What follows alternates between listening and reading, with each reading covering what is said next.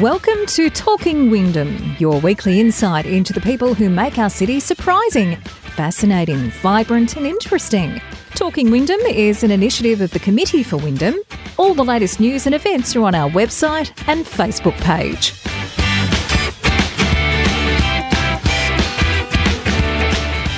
Hi and welcome to the Talking Wyndham podcast. My name's Kevin Hillier. The Talking Wyndham podcast, of course, is brought to you by the Committee for Wyndham.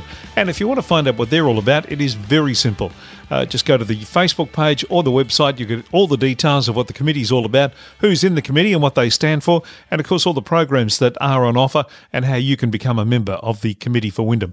In today's podcast, a long-time Wyndham resident, a two-time mayor of our city, long-time councillor until very recent times, and of course someone who's very well known in the city of Wyndham as one of those great workers behind the scenes. Kim McElhaney has been a councillor and, as I mentioned, a mayor on two occasions, and today spends a bit of time with us reflecting on that and talking about how she feels about the future for the city of Wyndham.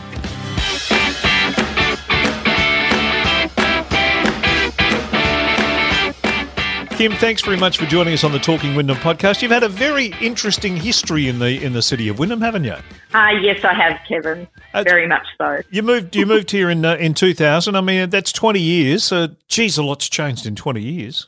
Well, it has, and if anyone had said to me that by 2007 you'll move into a city, and I was coming here, I've recently divorced, two young children, two boys, Scott and James. If someone had said, in 7 years you'll stand for council and you'll be the mayor of a city, I would never, ever have believed it.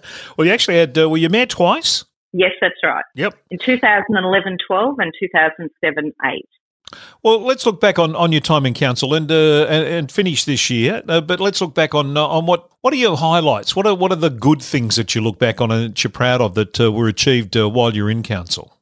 Look, I think the capital works budgets and being able to build communities, because one of the biggest things is, I think when I was here there was probably 60,000 residents when I first got here, and now we've got 290,000 residents.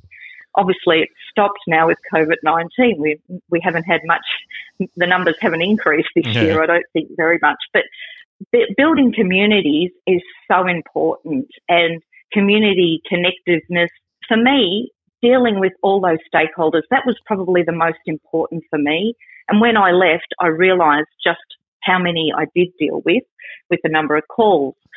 Over the years, my particular passion has been emergency management and emergency services, and that is because I stem back from my grassroots day as a 13-year-old being a cadet in St John Ambulance, and after 20-something years decided I needed to do something else other than first aid and attending public duties.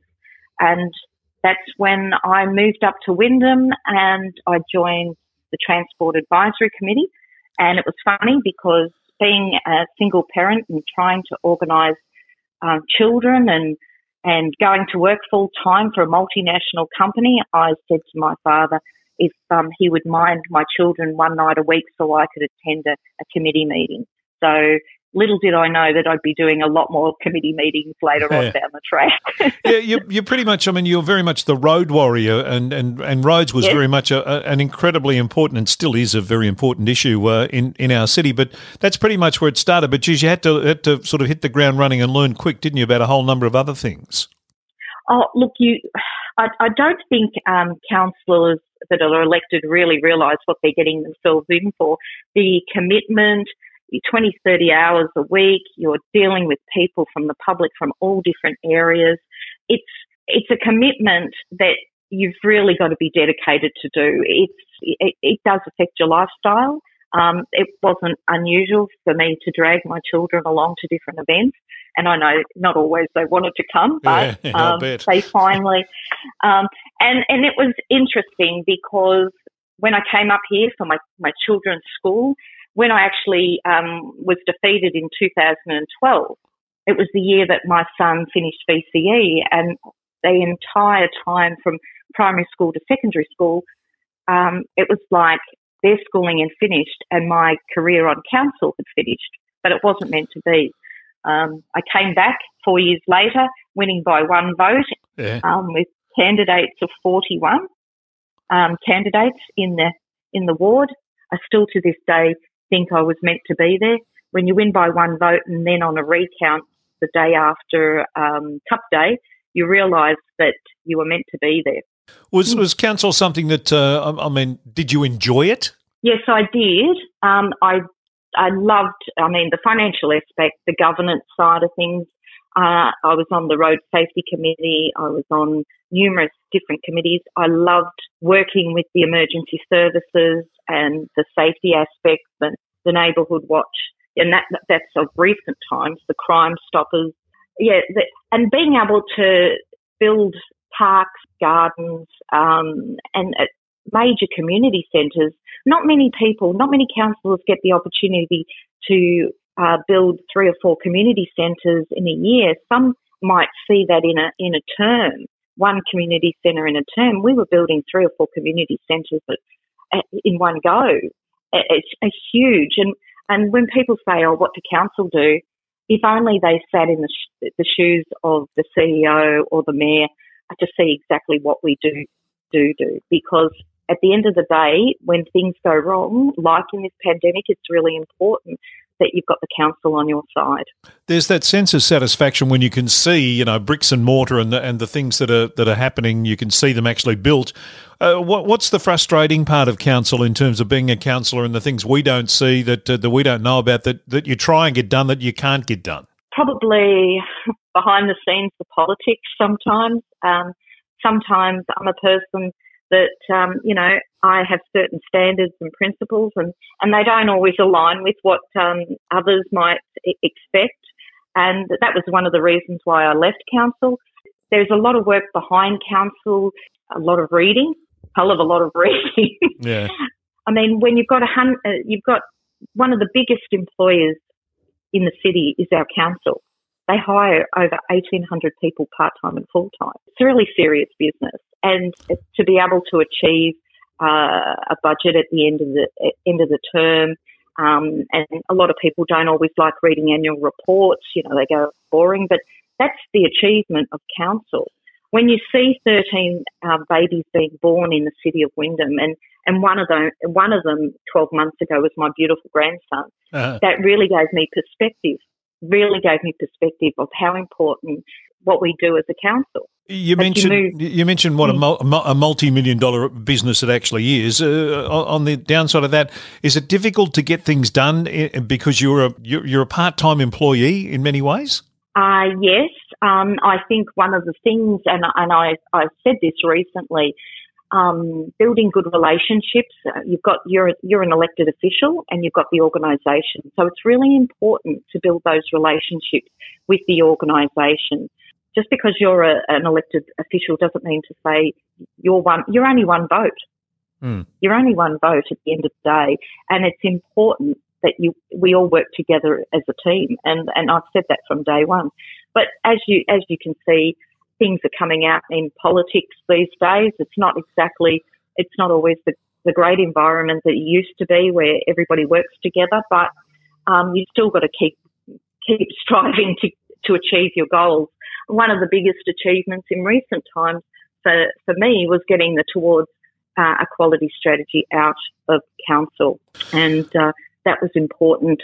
There was some delays on that, and while it passed just after I left, I was very happy with that. Yep. And also building the relationships. One of the things that is really important to me is all the stakeholders, all the community people, the people that are forgotten, the vulnerable people.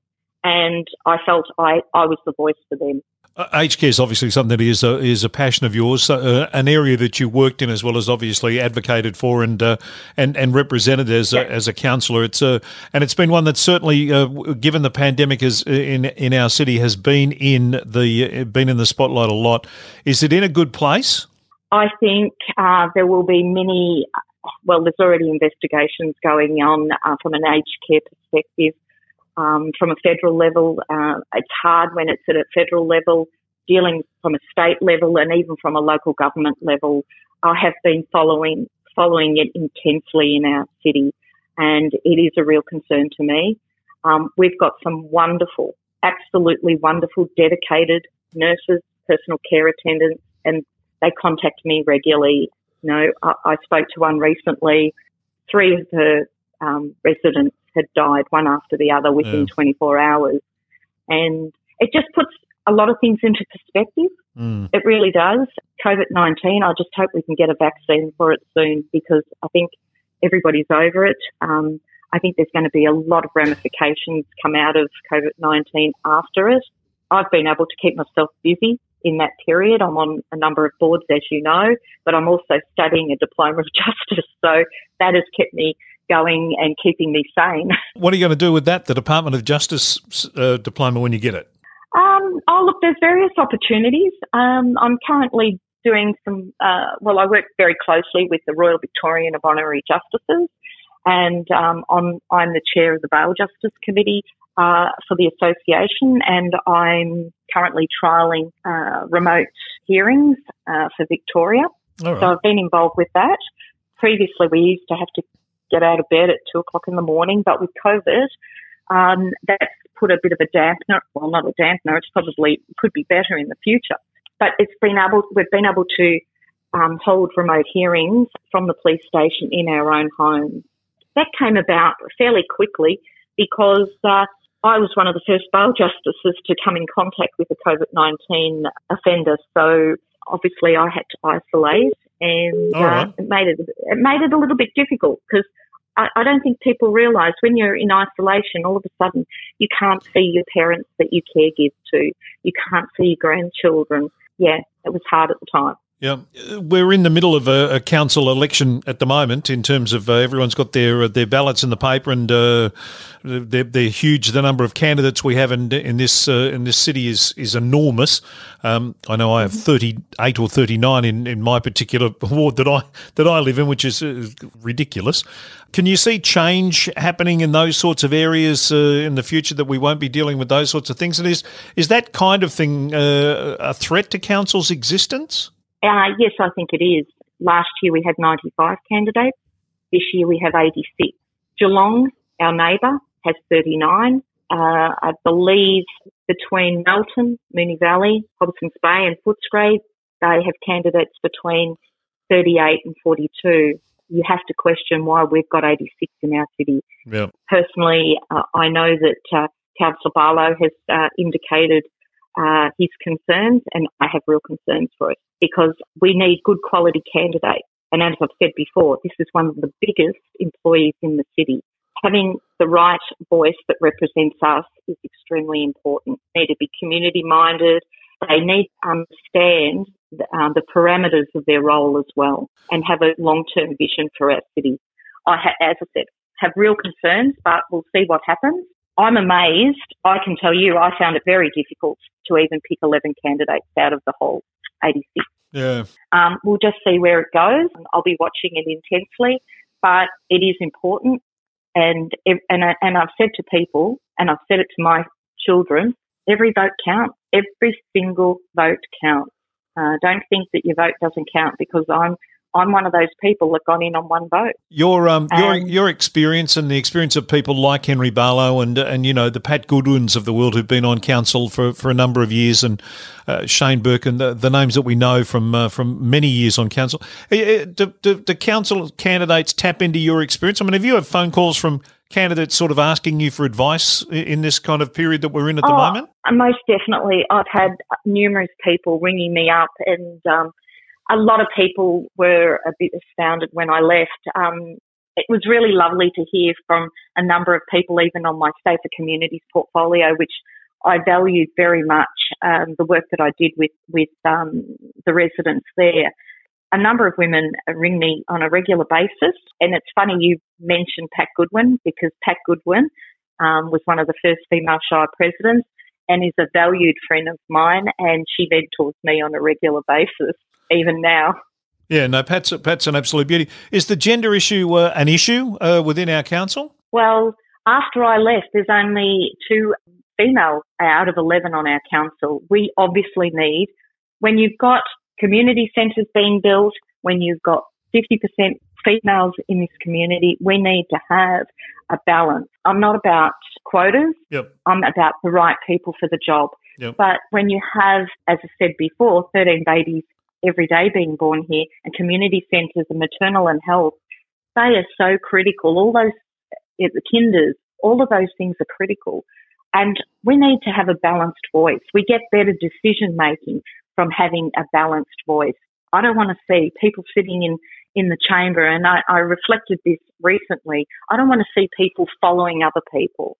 I want to see people that have a voice, and that is really important in this election, that all 11 candidates have a voice, and their voice is respected. Now that you're out of the council chambers, is pay an issue? Are we not attracting the right candidates, or would we attract better candidates if we offered more money as a remuneration for councillors? I think probably you've got 11 candidates. I think probably maybe 4 or 5 full-time people.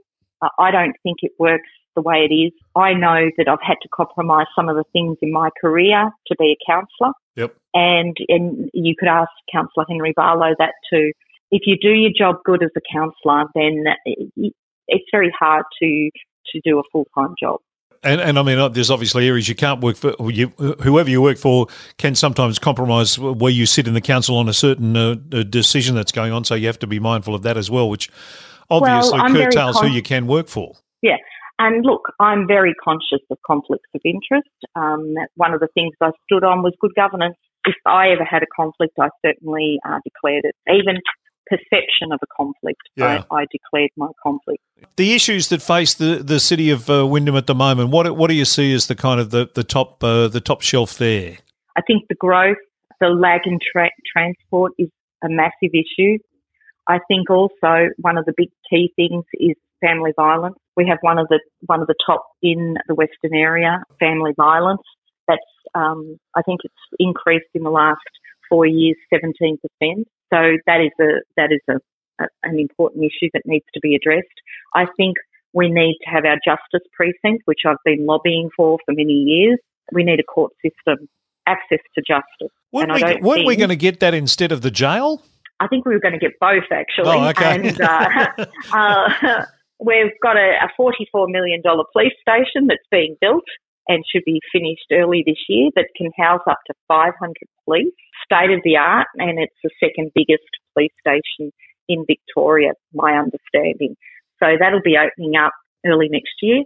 I'd hope to see the court system. We've got Werribee Court is out of date.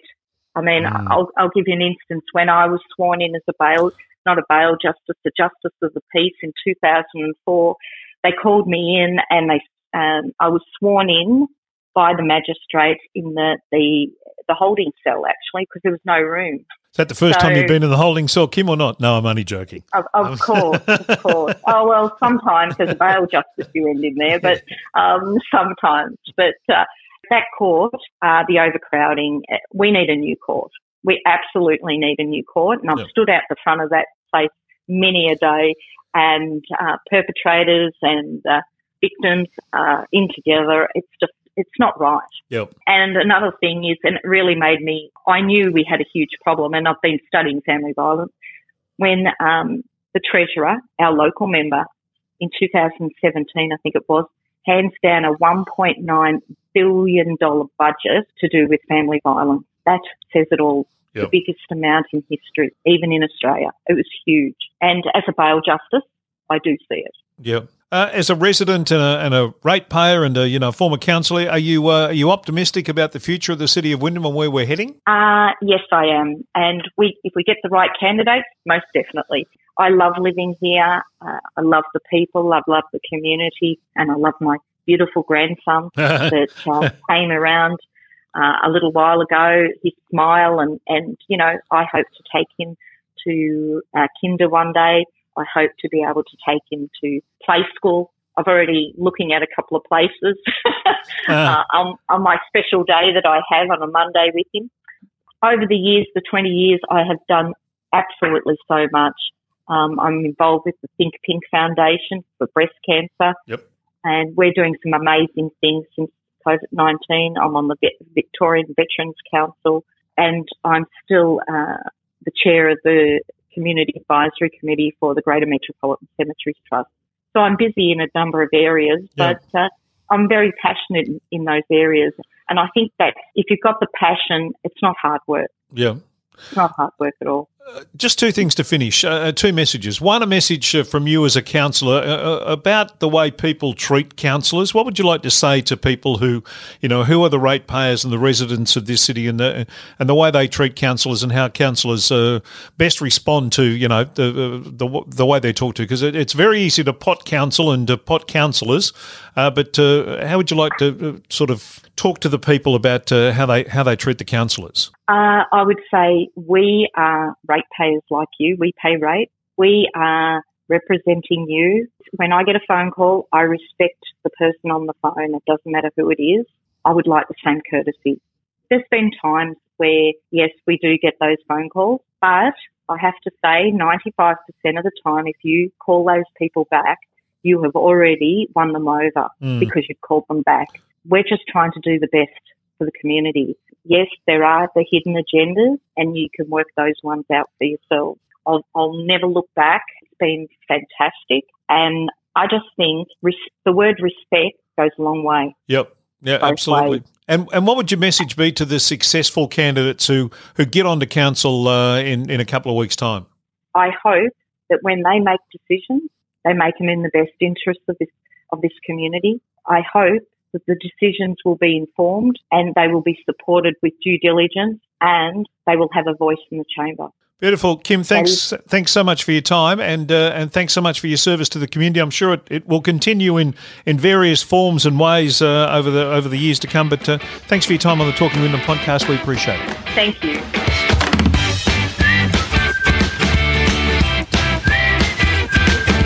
Well, thanks to Kim McElhaney for her time, and I'm sure Kim will continue to be a tireless worker in the city of Wyndham for many, many years to come, in between, of course, duties with her grandson. Thanks for your time for listening to the podcast. Hope you enjoyed it. I certainly enjoyed presenting it, and look forward to joining you again soon on the Talking Wyndham podcast for the Committee for Wyndham. Thanks for listening. Talking Wyndham is an initiative of the Committee for Wyndham. All the latest news and events are on our website and Facebook page.